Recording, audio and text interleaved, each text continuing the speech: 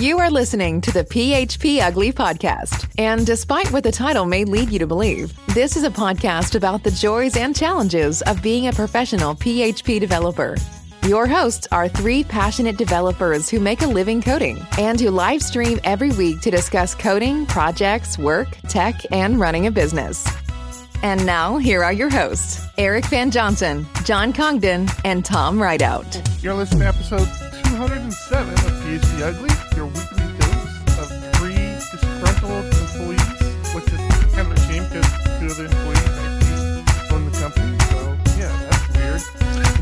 Hold on, I got music to bring back. If you listen to the audio podcast, you can join us pretty much every Thursday, 9 p.m.-ish Pacific Coast time. We record live. You get to see some of our ramblings before and after and all the stuff that gets cut out of the audio podcast. But, you know, could be beneficial. I don't know. It's up to you. Anyways, for episode 206, I'm your host, Eric. Seven. Me, for episode 207, I'm your host, Eric. And with me, as always, is John Congdon. Technically, you were the host of 206 too, so it's okay. You didn't lie. That's true. And Thomas Rideout. Hello. I'm also the video manipulator guy, and that's what I was trying to think of. Like, what is your role now? Like, you're like the video producer, or what is it? I don't know what you call that. I don't even know. I think technically it's producer. Yeah, he's going to give himself that title. It's going to be on the card next week. You know me. I would give myself the title of associate producer. I thought you were going to say sociopath. No, that's Eric's title. I can support that. Hey, the charges never stuck. You can't prove anything.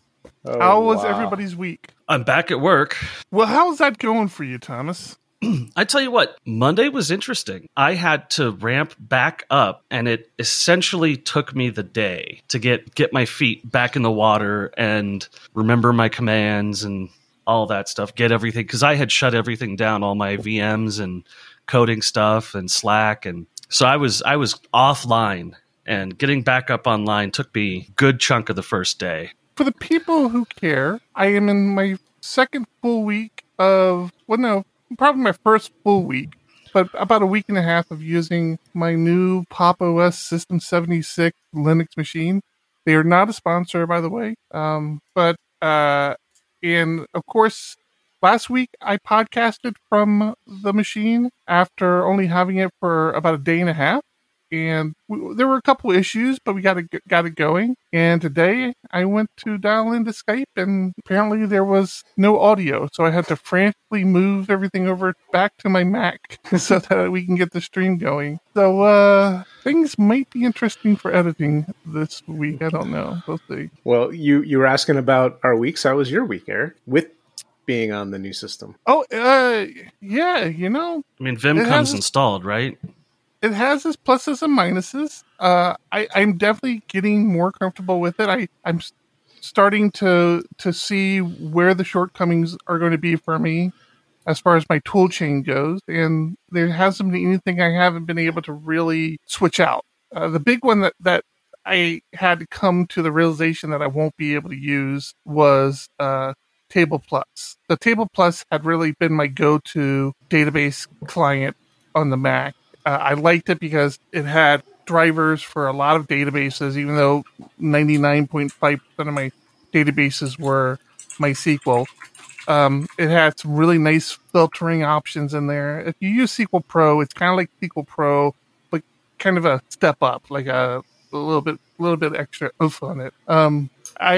Table Plus does have a Linux version, but it's way, way, way scaled back. I mean, I think I even tried to. First thing, it only works with MySQL. I tried to do, I think, an export, and it doesn't even support exports right now. The interface, the UI is very, very, very clunky. So I had to go find myself another database client, and so I'm kind of using MySQL admin now. What? Yeah, I thought about that after the conversation we had with Dave Stokes. You were talking about PHP admin. No. Oh yeah, PHP My Admin. Yeah. PHP My Admin. Yeah, I think that's what you're talking about. The poison pill. Yeah. No, I did almost think about. I was actually going to go the route of the MySQL client because Dave Stokes, mentioned it. And when I went to install it, Pop! OS has a little app store. It's actually very nice for Linux. I remember Ubuntu had an app store, and it was awful. The Pop! OS app store is very, very smooth, very clean. So I typed it in there, and it wasn't in their app store. But I did notice another name that I thought I remembered Dave Stokes mentioning, and so that's the one I'm giving a try right now. It's called Workbench. Is it Workbench? MySQL No, Workbench. That's the MySQL one. Right. This one was dbeaver. So it's dbeaver. And I thought I remembered Dave talking about that one, so I went ahead and gave that one a try, and it's pretty full-fledged. JetBrains also has DataGrip, which I've used. I haven't. You have used it? Yeah. How do you like it? I mean, it's a database tool. It is what it is. I don't understand the difference between DataGrip and the database tools that are in like PHP Storm. They seem like they're the same to me. DataGrip has a whole like schema mapping and database administrator functionality. Okay, that would be the difference. Yeah, okay. So you can really dig into your database schemas and manage them and manage your keys and indexes and I assume you can manage like users as well, user access. I'm sure you can. I haven't. That's the big thing for me is I can do the basic selects and things like that, but. Yeah, I can add a new user here through the GUI. You can. Okay. Mm-hmm. I know there are command lines for it, but I don't know them off the top of my head. And I have users for each application we have, and each environment has its own unique user and its own unique password. So I'm kind of a stickler about that. And if I had to look up all those commands every time even if I needed to change a password, it would drive me crazy. So that's one of the big things I like the GUIs for. I might have to take another look at DB. I'm not sure. I might have to take a look at DataGrip. I'm not sure if the dbeaver does it or not. I haven't looked.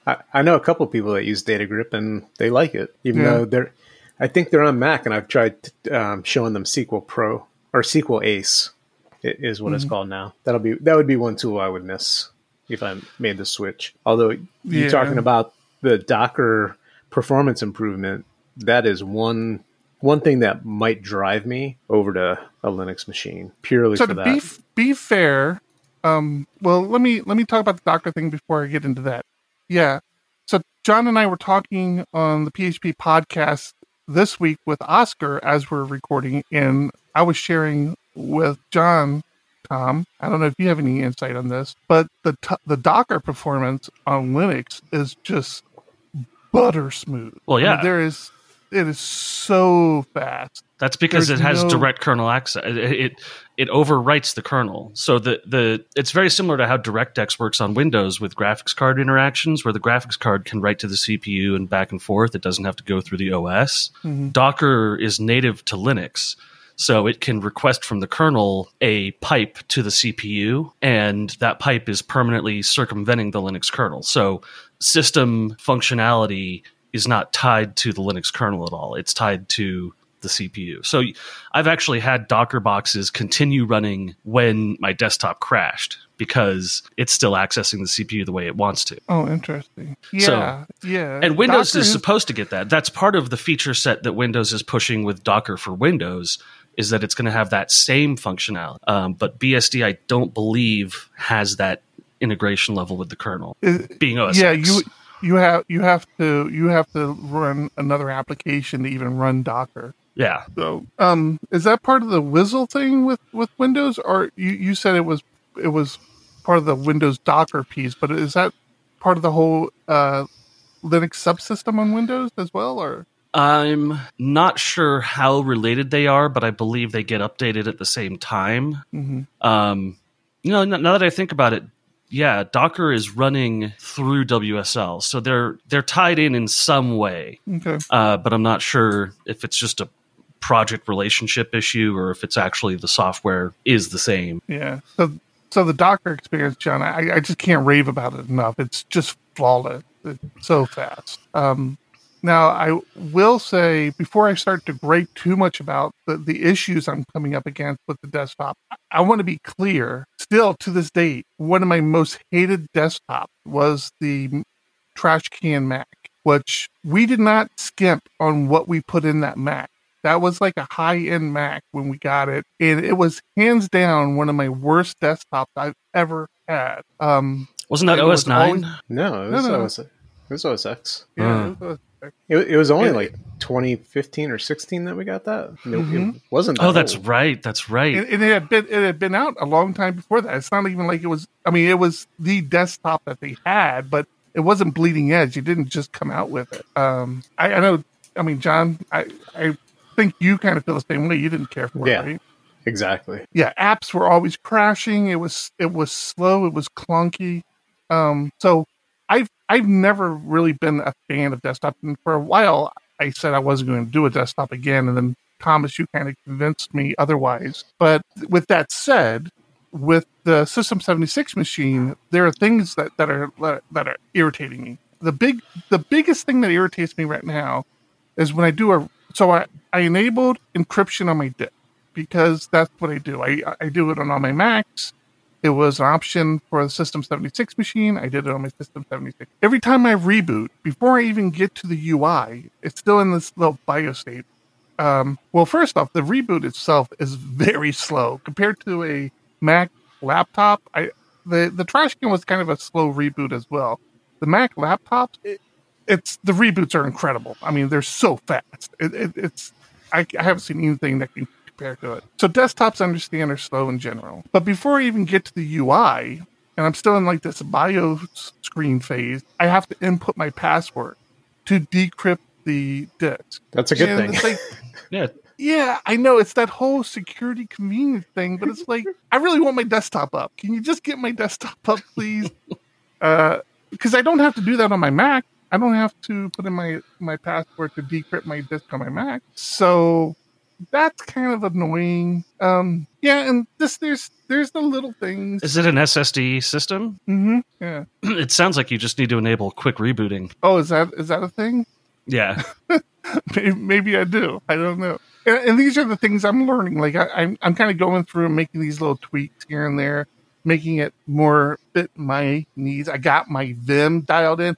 Oh my God. I got my Command and Conquer working, and that gives it the whole IntelliSense in Vim, and holy smokes am I happy. I'm not using it full time yet, but I'm very close to it. I'm using it for other things. It is still, I haven't tested it yet, but I don't think it still does that. Oh, hey, you use this old syntax. Here's the new syntax sort of thing that PHP Storm does.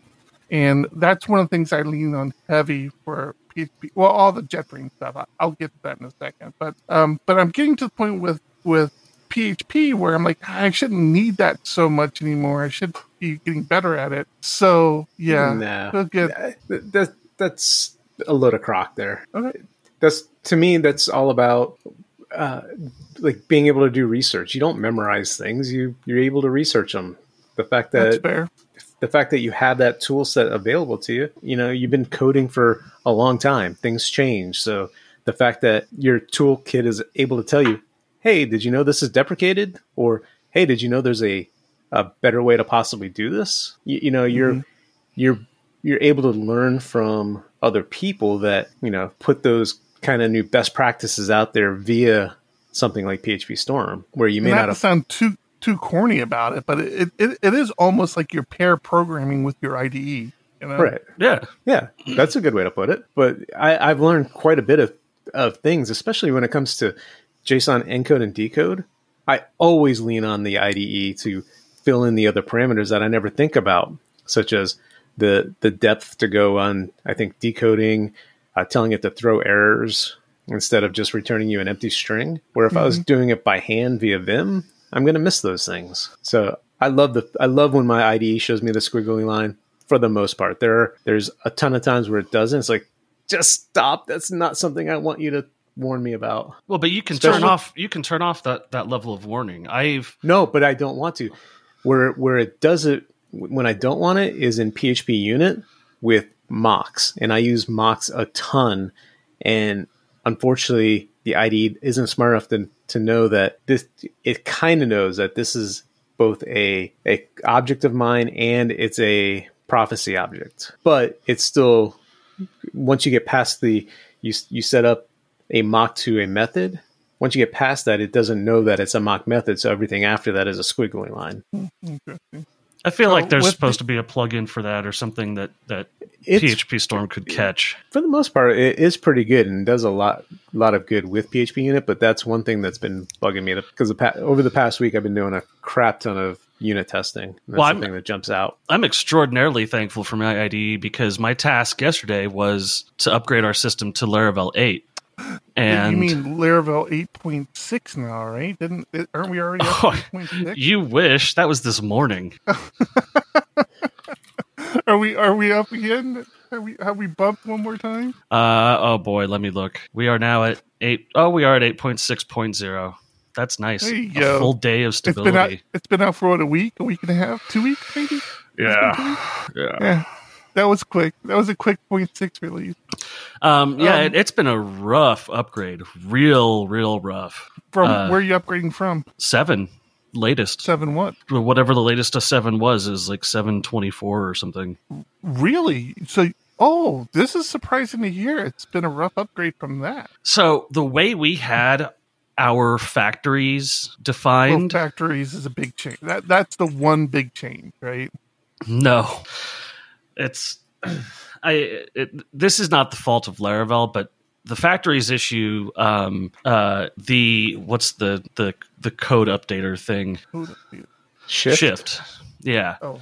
Laravel Shift just mangled our factory file because we only had one file and we had a definition, 100 definitions in it, and it tried to make one object out of that one file, and it failed miserably. Didn't go well. Extraordinarily poorly.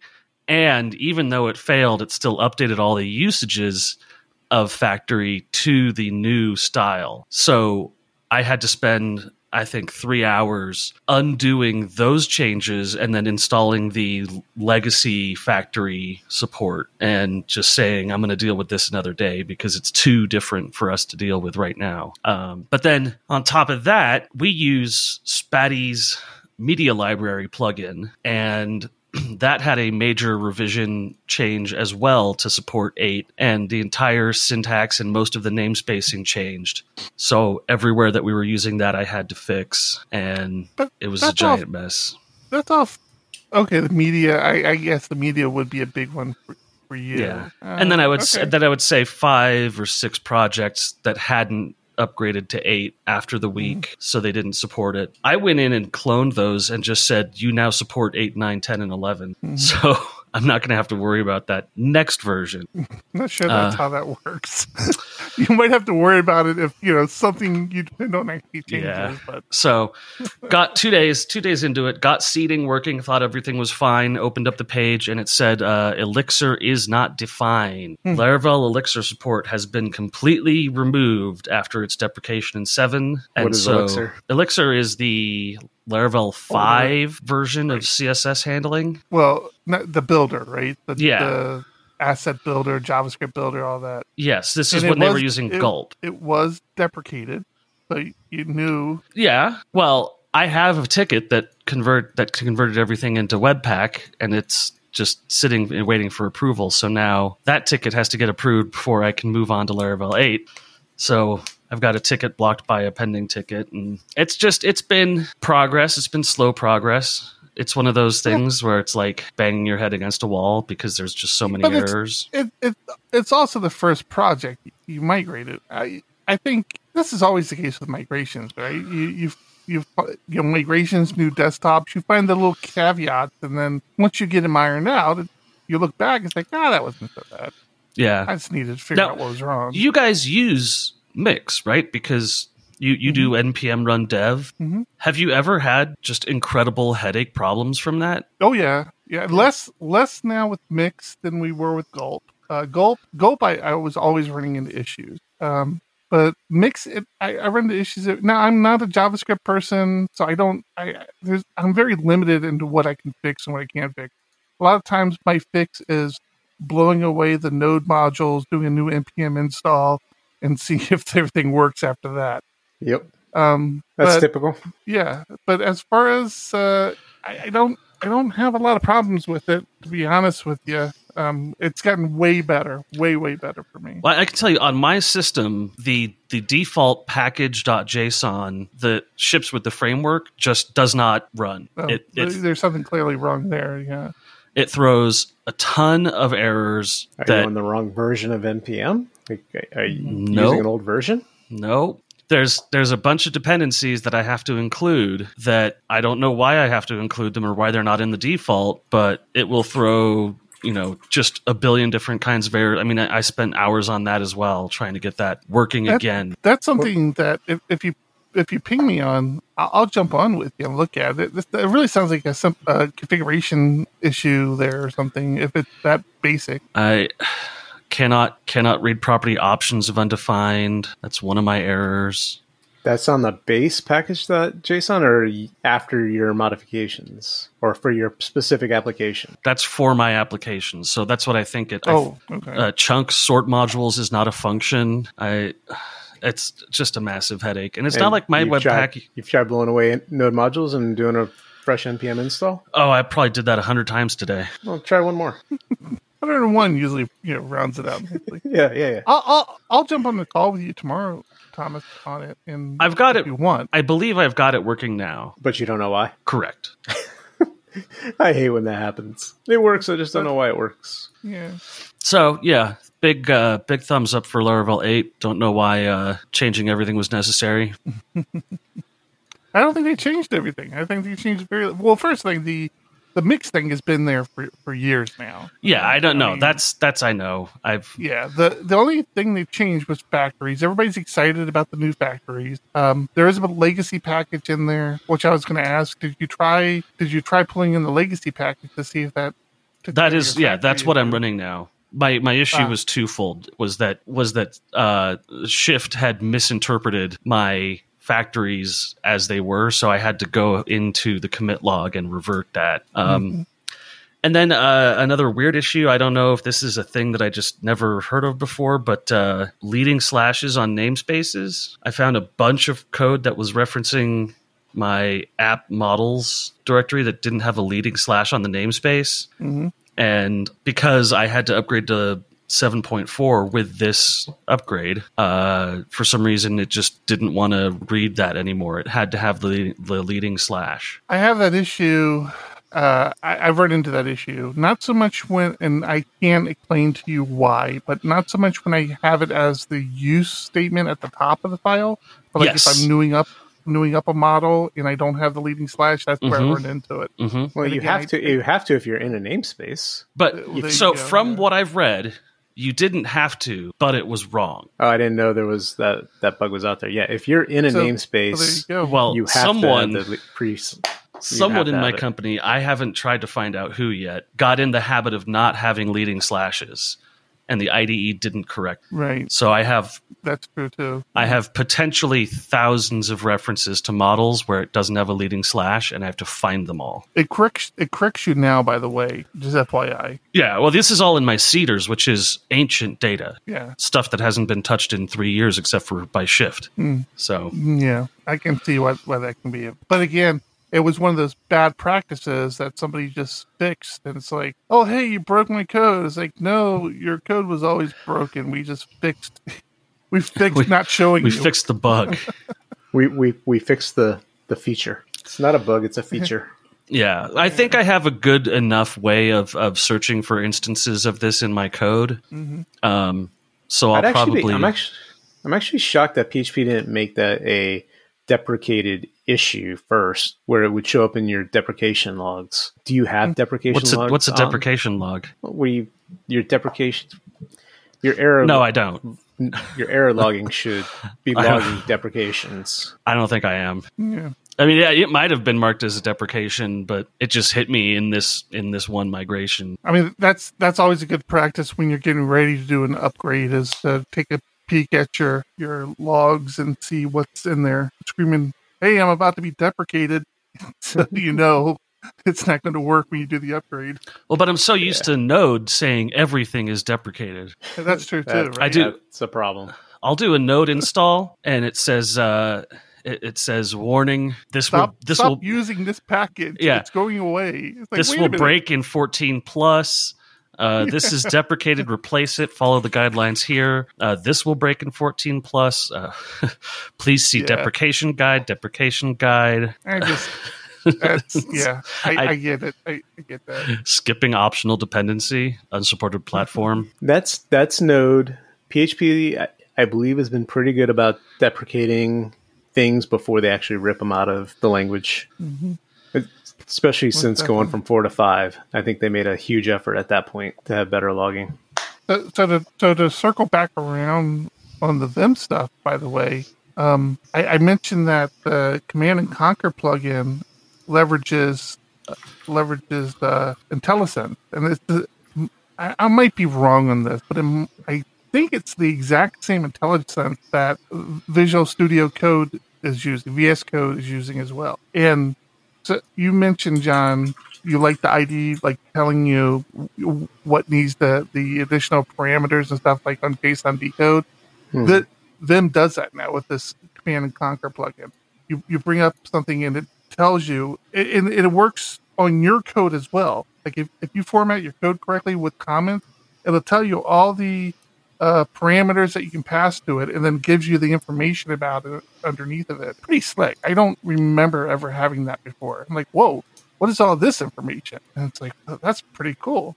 I remember when I was using Vim trying to get the autocomplete stuff to work. That was such a pain in the ass. You had to run something in a cron to build your the tags. The C tags. So Command and Conquer takes care of all that for you.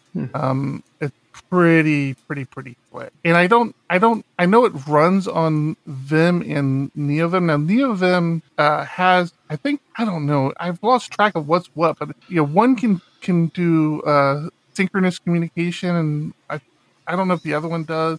NeoVim is a big one. Like it'll do synchronous communication and all this other fancy stuff. That's what I'm using now. I've moved on to that because there's a lot of plugin activity happening in that area, because it's built, you can write plugins using Lua, and so it's becoming this big thing where people are porting their Vim plugins to Lua because it's faster.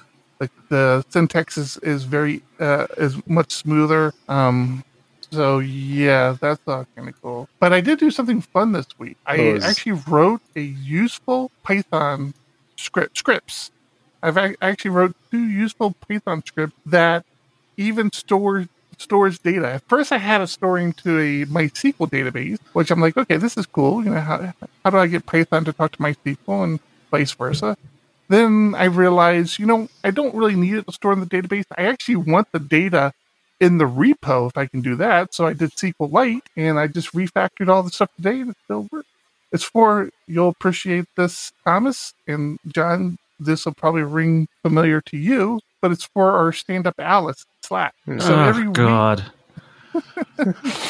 every week I go through the Stand-Up Alice responses and to get an understanding of what everybody's working on, what blockers people have, what their focus is, and what they've completed. And I take all that data and I put it in a file, and then we do our weekly stand-ups with the team. And we'll just go through everything. Say, hey, I noticed you had this blocker marked. I saw you got this done.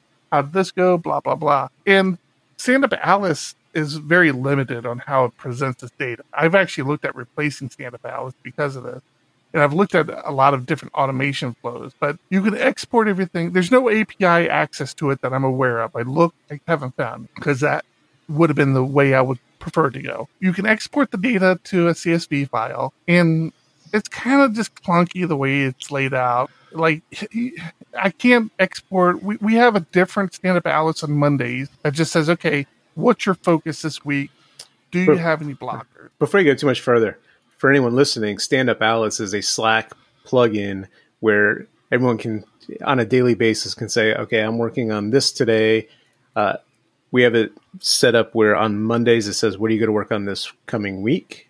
And then every other day it's, what did you work on yesterday, basically, just to give us an idea of what people are currently in the middle of working on. It pings everybody in the morning saying, hey, it's time to submit your stand-up. This prevents us all from having to get on the phone and listen to what people are saying for 5 minutes. Yeah, exactly. So I've been downloading the CSVs, and I do copy and paste and all this other funkiness. And so I've been trying to automate that for a while. And I've been wanting to kind of brush up on my Python. I'm like, you know what? I bet you I can write a Python script that does this. And I did. I wrote it. It parses the CSV file. So I still have to download that. I'm gonna build on this. But it parses the CSV file and throws it in the SQLite database. Then I run a report against that SQLite database that grabs everybody, all the developers who submitted, and I can put in the date range. It grabs all the developers who submitted and all their responses to the question. So, as John mentioned, the question, what did you work on yesterday, gets asked 4 times. And in the spreadsheet, each time it's asked, it's a new line in the spreadsheet. But of course, my code doesn't do that. It says, okay, for this question, here's how they responded. And it just throws it all out for me. And then I even stepped it up a notch, and I had it write it. I pulled in a package, a little pip package, and did an import for Markdown. So it runs everything in Markdown. The whole Python script is in a little Python VM. So even if you don't have the right version of Python, you can, if you pull in the repo, you source the repo, and you have the Python and all the packages right there in the little package. It's pretty slick, man. So is this an open source project on Diego Labs? No, it seemed pretty niche, right? Because it's I know another company using Stand Up Alice. Shut up. Saying. Okay, I know two other companies using Stand Up Alice. Maybe I can refactor that. That might be a good idea. So I'm very excited about next week using it for my meetings, because it takes me about a half hour, 45 minutes to put the report together and review it. Now it's going to take me like 15 seconds to put the report together, and the data is going to be in a format where it's going to be very easy for me to review. So I'm excited. Python was fun again. It was fun to get back into Python. So that's where I was going to go with. I was actually very dependent on JetBrains PyCharm when I wrote that, because I'm like, I can just do all this in Vim.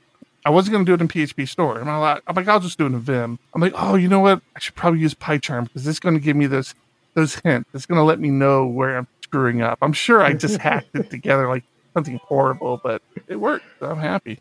It's fragile, but it works. I know another project that we've done that does web scraping, so we can easily automate grabbing the CSV file if it's not already easy. I'm a CSV file grabbing mofo, man. I can do that. I can parse it, put it all in Markdown. All right. You want a fun non-tech story? Absolutely. Yes. I got scammed. No. Did you really? I got scammed. I did. How? Got scammed pretty hard. Oh no. It's not as bad as I'm making it sound, but that's one thing I've always been proud of myself on.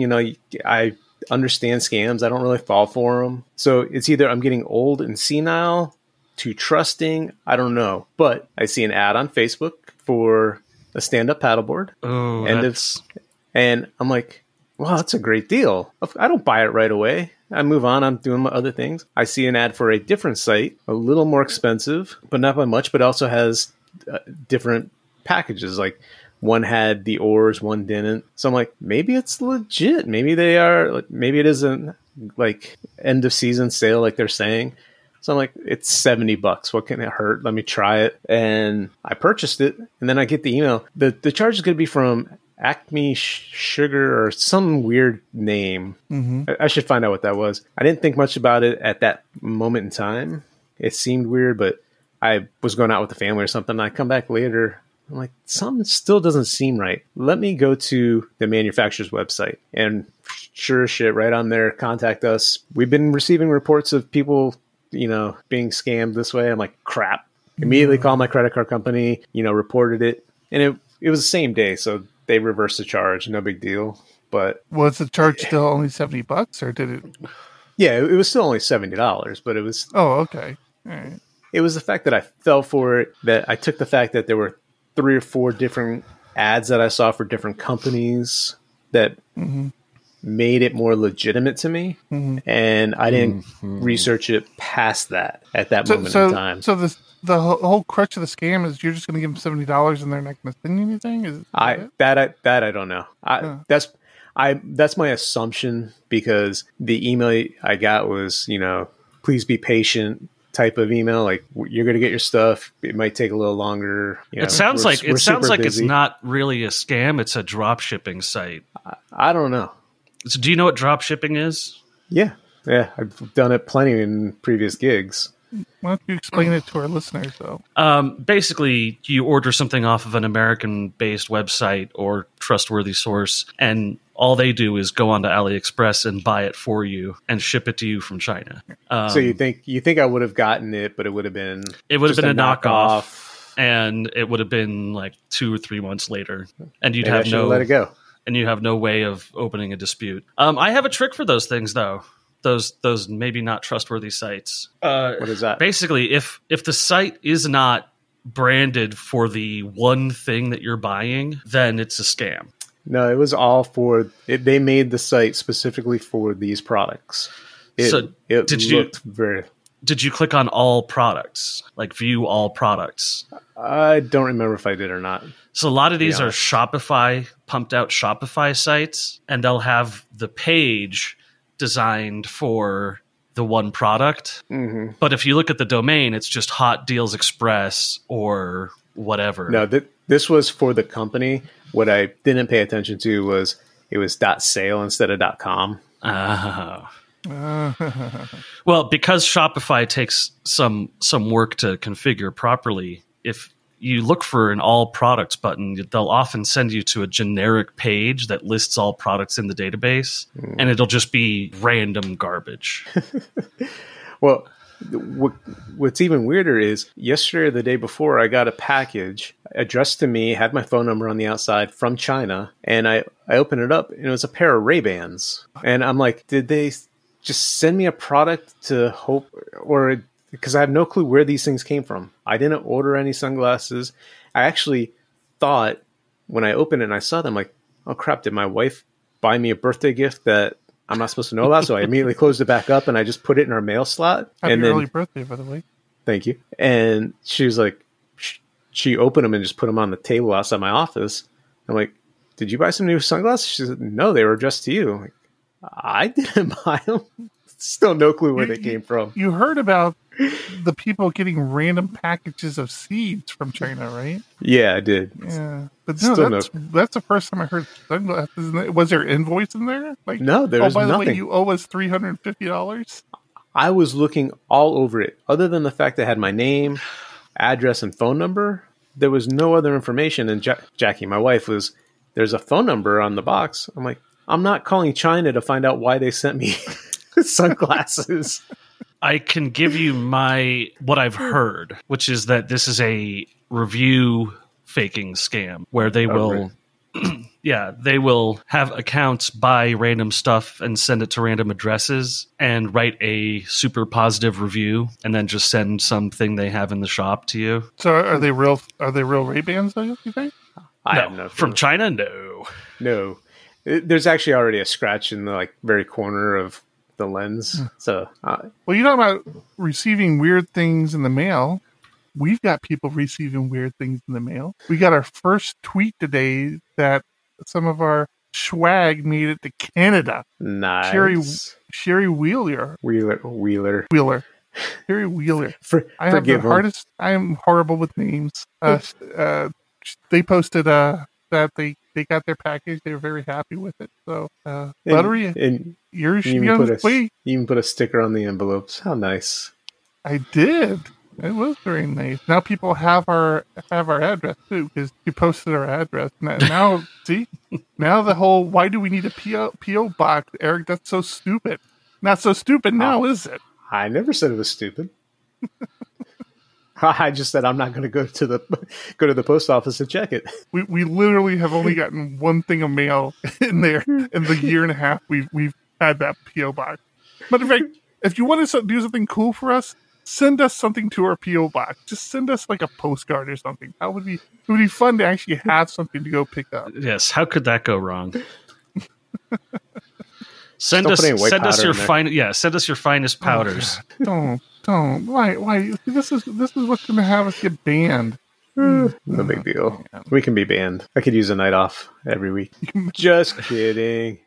Talking about we didn't get banned. We got reprieved. Our podcast recording with Oscar this week. We were talking about podcasting, and if you're listening to us, I will plead to you because I should have a tweet out before I actually publish this. Although I've been turning these publications around pretty quickly, so maybe not. But if you're in our Discord channel, you know that Oscar asked me to, for next month's community corner, not next month, but the following month, write up a article about the podcasts that are out there, PHP podcast, developer sort of podcast, things that people listen to. And I posted that in our Discord as well. So if you look for that tweet and give us a reply, I will get that added to the article. I'm not going to put them all in there, but look for the popular ones and add those to the article as well. But where I was going with that is we were talking about the impact of podcasting. And if it,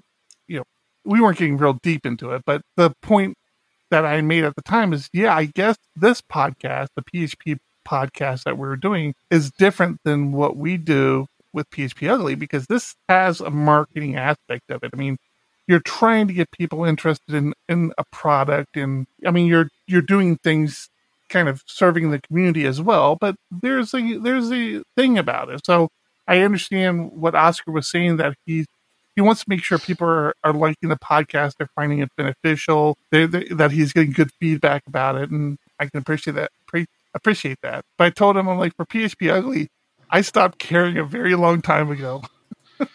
Like, it's just John, Tom, and I get together talking now. It's not that we don't care. It's that I don't know how you put it. It's more for us at this point. I'm sorry. Have you seen our new production values? Take a look at this transition to our beautiful Patreon page. Lay it on them. Look at that. That was so gorgeous. Pretty. That was so pretty. Hit him with a no transition, Tom. Hit him with a new transition. Give him the stinger. You got the stingers? I'll do this. That's good stuff. See, this is why you want to watch us record live. You audio guys, you're just missing out on all this. The engineering behind this is just spectacular. We are on Amazon launched their podcasting section, and of course, I have to see if we're on there. And I'm like, hey, cool, we're on here. I don't know if it's something I did I loved your negative tweet of, hey, you've been ignoring us everywhere else. You can ignore us here now too. As I said, I stopped caring. we are very good at the self-deprecation, aren't we?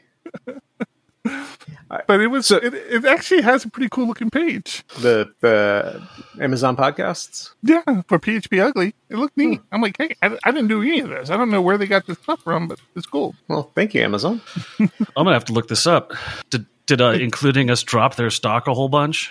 It's probably here. I'll throw the tweet in Trello for you. So let me find it real fast. All right, while you're doing that, I was looking at Argus. For people that don't know, Argus.to, a service Eric and I are working on. It's more of something we needed for ourselves. We're opening it up to people that want to use it.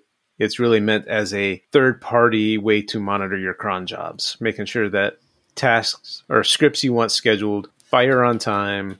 You're not relying on your own systems. So it's basically, we monitor it. We find out, you ping us when you're starting your script and things are good.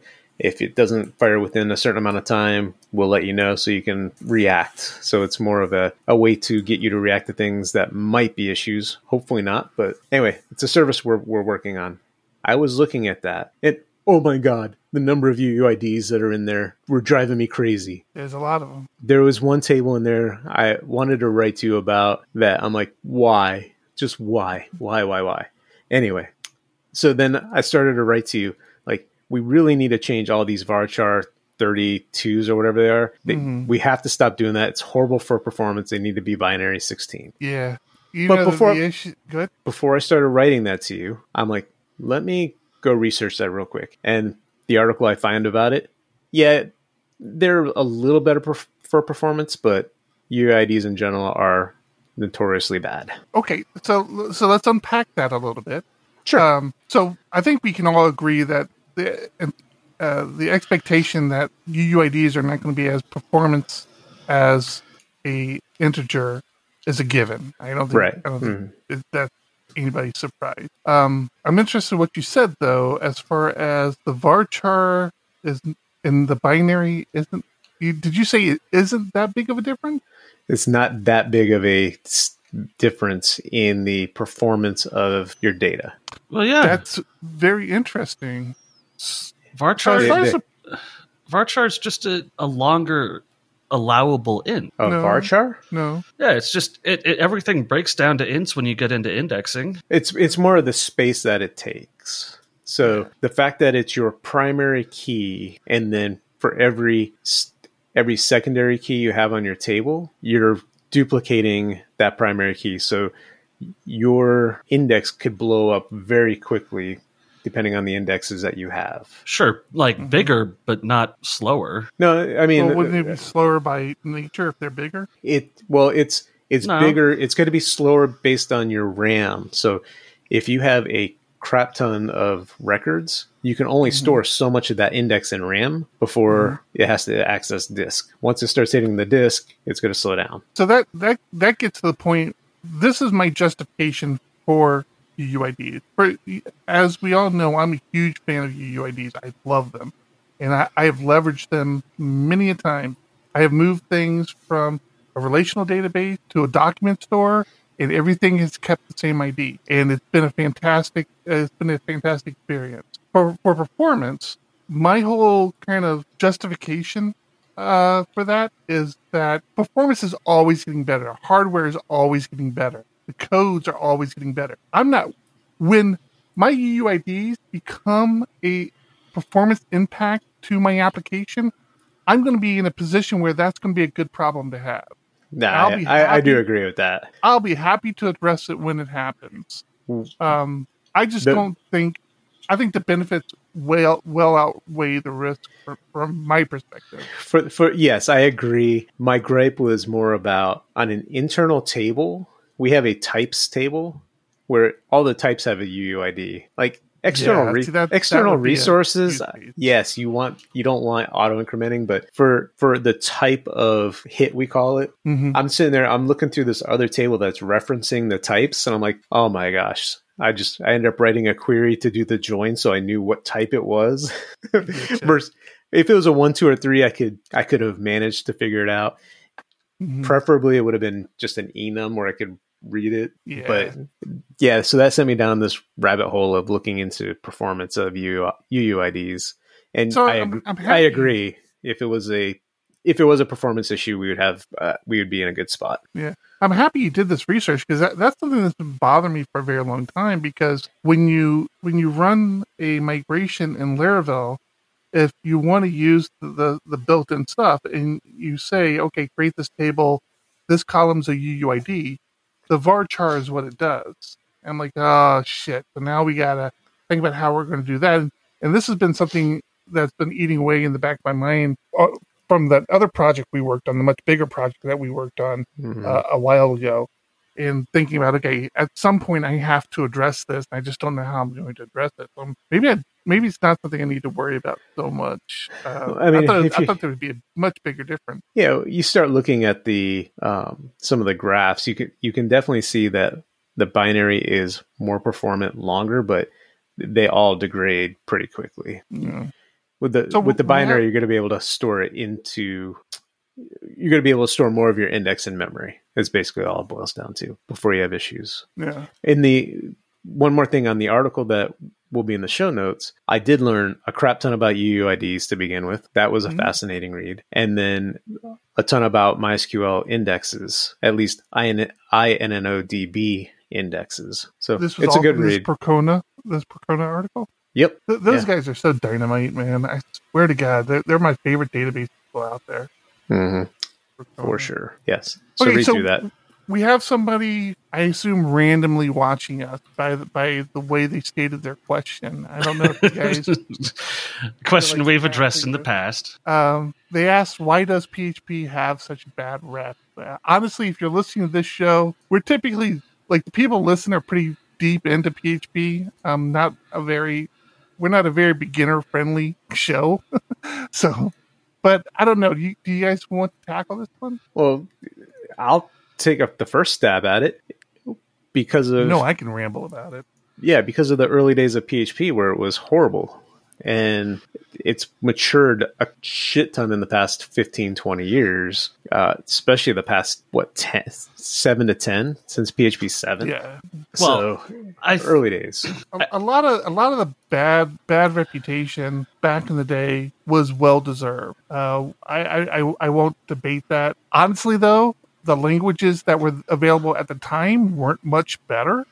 Some had a leg up in one spot over PHP than another. But to John's point, anybody who says that today, anybody who quotes any of these bad metrics today, they probably haven't touched PHP in recent years, because it's not a completely different language. It's a much more structured language now. They're also looking at it's very beginner friendly as a language. And if you're following any sort of beginner tutorials, they teach you the worst practices. I mean, they teach you. Let's be fair, right, John. It's not just the beginner tutorials. You and I helped that college course. Yeah. Years ago. And the methods they were teaching in that college course, we were like, no, don't do this. This is a long established bad practice. Don't do it this way. Right. Yeah. So even taking classes in school, they're teaching bad practices. They teach you how to get up and running really quickly and how to do the very basic of programming. But for the most part, it's really bad practices. Hitting the database directly with very bad queries. Post requests. SQL injection requests. You guys are missing the reputation part of it all. So this all goes back to an article called PHP, a Fractal of Bad Design. Yes, I do recall this. This was an article written by it was on Fuzzy Notepad. I don't even remember the author at this point. Someone was highly respected. Wasn't it? No, I don't want to say names. I don't want to accuse people. I think I know who it was, though. So this was written in 2012, basically in the early era of PHP 5. And it pointed out a lot of bad issues that existed in PHP. A lot of that stuff being register globals, direct database access, not having proper abstraction for database variables, poor naming schema for internal functions, inconsistencies with all sorts of stuff in the language, and it had a lot of incredibly valid points. The issue is that this article basically created the PHP is stupid and people who are using it are stupid thing, and it doesn't acknowledge that everything that it says has been addressed at this point. I was going to say, it also almost created the roadmap for the internal team to say, okay, we need to fix this stuff. Right. And they just started knocking these things out left and right.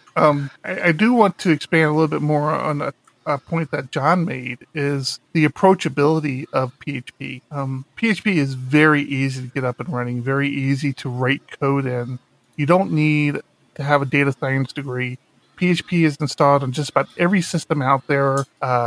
There's nothing special really to get it up and running. It's not very difficult to get PHP itself running. Like with Rails, it can be tricky.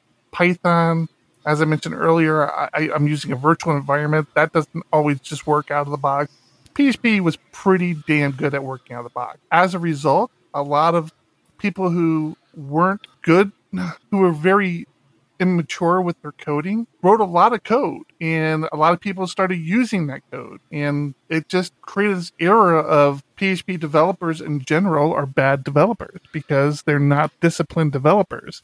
They're not people who actually had to learn development patterns and development things. They just started writing things in a notepad and got web pages to do what they wanted it to do. And people who just did WordPress would call themselves PHP developers as well. I was gonna say, even internally within the PHP community, we have fractions that get criticized within PHP. Yeah. WordPress being one of them. Yeah, we don't need outsiders to shit on us. We do it fine ourselves. So is this where the double claw hammer came from? That was Yes. Phil, right? So that was his response. Was screw you, I want a double claw hammer. So yeah, it's not all undeserved, but it is all ancient history at this point, and it's a new world. I mean, what it is today was not what it was yesterday. Even within the lifespan of what I've developed and John Thomas, it's really come a long ways. Yeah, and the follow-up question from Periscope is what is the main benefit of learning PHP and not JS or Python? And the reality is no benefit either way. No benefit. Whatever works for you. You know what? You get coding, you see what fits. All three of us know other languages. We just make a living in PHP because it's what fits for us best. And do you want to build a website, or do you want to process large data sets in a CSV file? You know, if you're going to do math stuff, then MATLAB is your thing. Or if you're going to do data management, Python is good with data. If you're going to do statistics, you're going to use R. If you're going to do socket-based communication, then Node.js is your way to go. But just enjoy it. And want to learn more of it, whatever platform it is. And people don't try to learn it all at once. Yeah. People aren't going to come at you and go, oh, the marketing, people are looking to hire this sort of developer, and people are looking to hire these sort of developers, and you make more money as this sort of developer. You know what? That if you're learning a coding language, none of that matters. You have so far to go to get to that level where you can just walk into place and get a job as a developer. You find the language that you enjoy doing, and then see where that takes you. Yeah, don't worry about electrical engineering or mechanical engineering. You need to pass algebra, dude. And if you're going to learn PHP, you're ultimately going to learn some JavaScript at some point.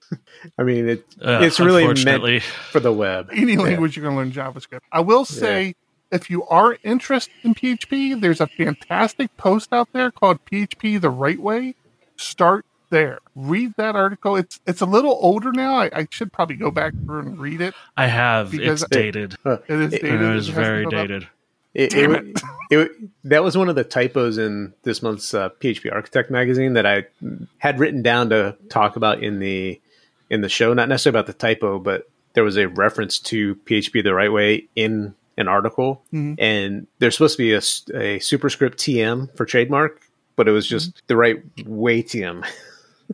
It's just all ran together. Well, it's better than a square with a question mark inside it. Maybe we need to go through and do a revision of it. I just finished The Pragmatic Programmer, and that was a 20-year-old book. That this was the 20th anniversary of it, and the authors basically rewrote. They said like 80% of the book because so much of it didn't apply anymore. It was an interesting read. It was an audiobook, to be frank with you. I listened to it, but it was an interesting thing to listen to again and catch up on. I can see how, had I read the book 20 years ago, how fantastically impactful it would have been. Now, today, like a lot of the points that they talked about, I'm like, yeah, everybody talks about that in every conference you go to. That's not really that earth-shattering, but I can see, I do know like a lot of those subjects weren't that big of a discussion point back in the day. Well, I also want to say thank you so much for the question. It's kind of fun taking live questions. Right? Yeah, we should do it more often. I think people are listening. Holy crap, people are watching. It's our high video quality production. There you go. That's what's bringing people in, huh? So I feel like we're running long though. Sorry, John. That's fine. I'm sure we'll be wrapping up soon. We can't talk that much longer, can we? As somebody in control of wrapping it up, usually the one starting it, I'm sure we'll be there soon. I had a nice open source PR accepted this week or last I week. saw that. I was gonna warn people at the beginning of the podcast, but I forgot. If you're running Carbon, you're now running official John Congdon code. Sort of. It's in the production branch. I don't think it's been released yet. It's not real code either. It's just a test. Isn't it just a test?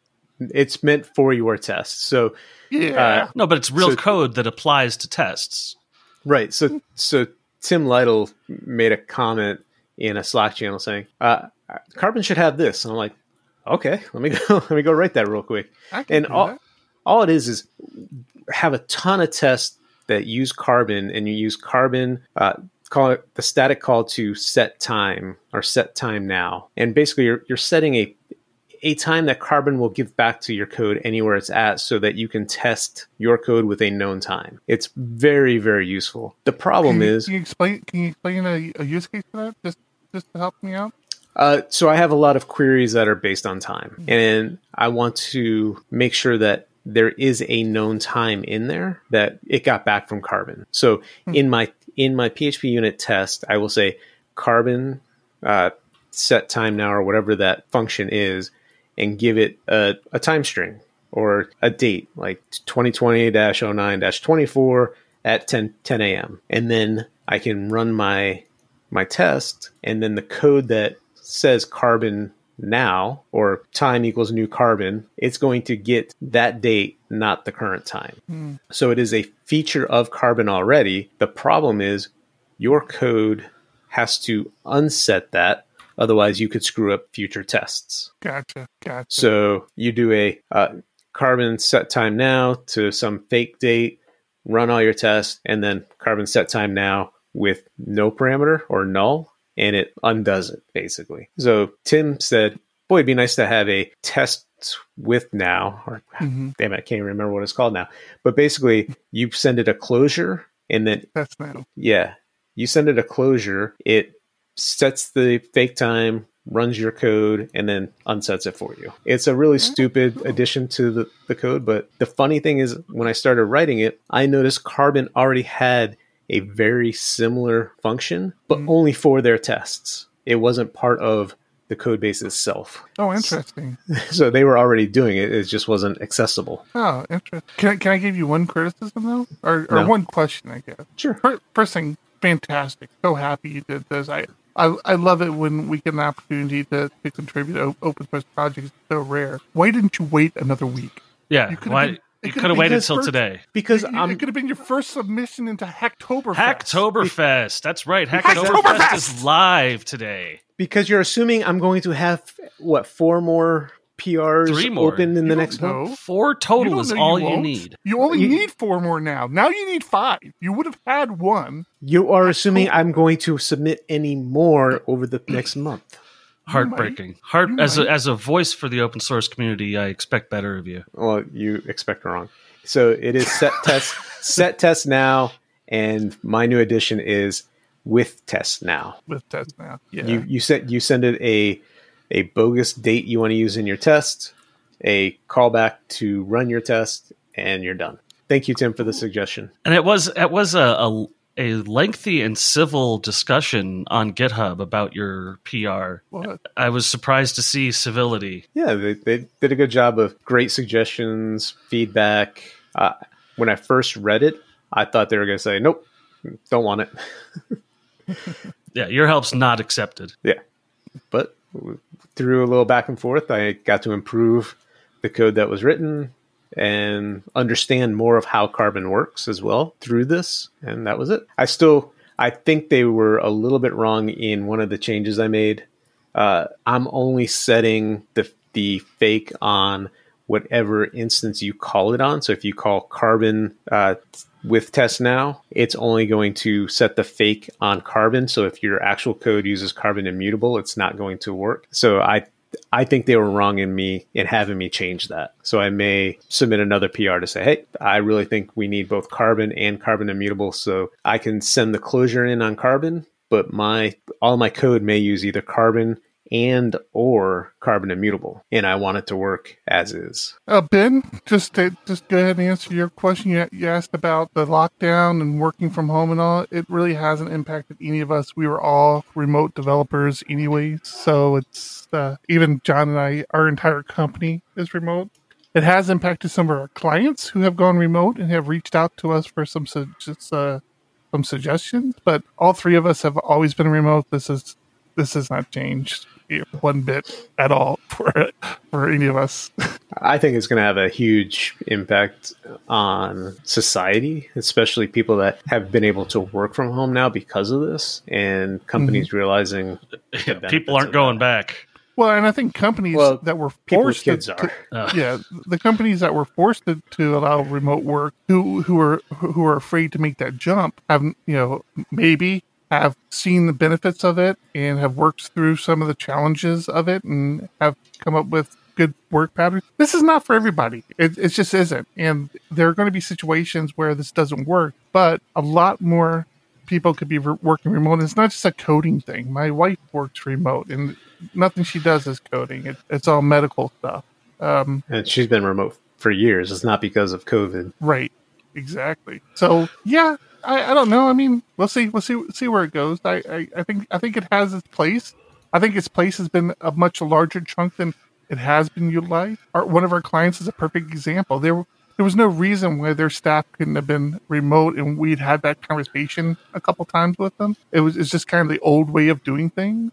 And now that they've been forced into it, I'd be very surprised to see them go back to the traditional work that they have today. And it wouldn't even surprise me to see that they reduce their physical office space that they're paying for, which they had just expanded before COVID. Yeah, and one of the things I think is going to be important to see change is how this impacts mental health, because I know a lot of people are getting cabin fever pretty severely now. And oh God, me, sure. Yeah, and there's just not much you can do about it at this point. But, online therapy is a big thing right now. Online medical, prescription stuff, doctors. We're going to see a sort of overall societal shift in how this stuff gets handled and how retail space ends up being used, because I can tell you the lot of empty stores in my city. Mm-hmm. San Diego, probably not so much, but Colorado Springs, we already had too much real estate. More so, San Diego, we're more locked down. But yeah. Anyways, I think that's a good point, good spot to wrap things up. We appreciate the questions. We always like questions. Yeah. Again, if you're listening to the audio podcast, another reason to tune in to our live. After this, we're going to chat for a little while. You guys won't hear any of that. You hear the music in the background? That's because we're working our way out. This show's over. We're done. That's episode 207 in the books. We want to thank our Patreons, as always. Appreciate it. Hope you like your swag. Buttery, I'm really excited. You let us know when you get yours, man. I want to see you get you OG bastard, you. Thank you for your support. You don't have to support us, by the way, to listen to the show.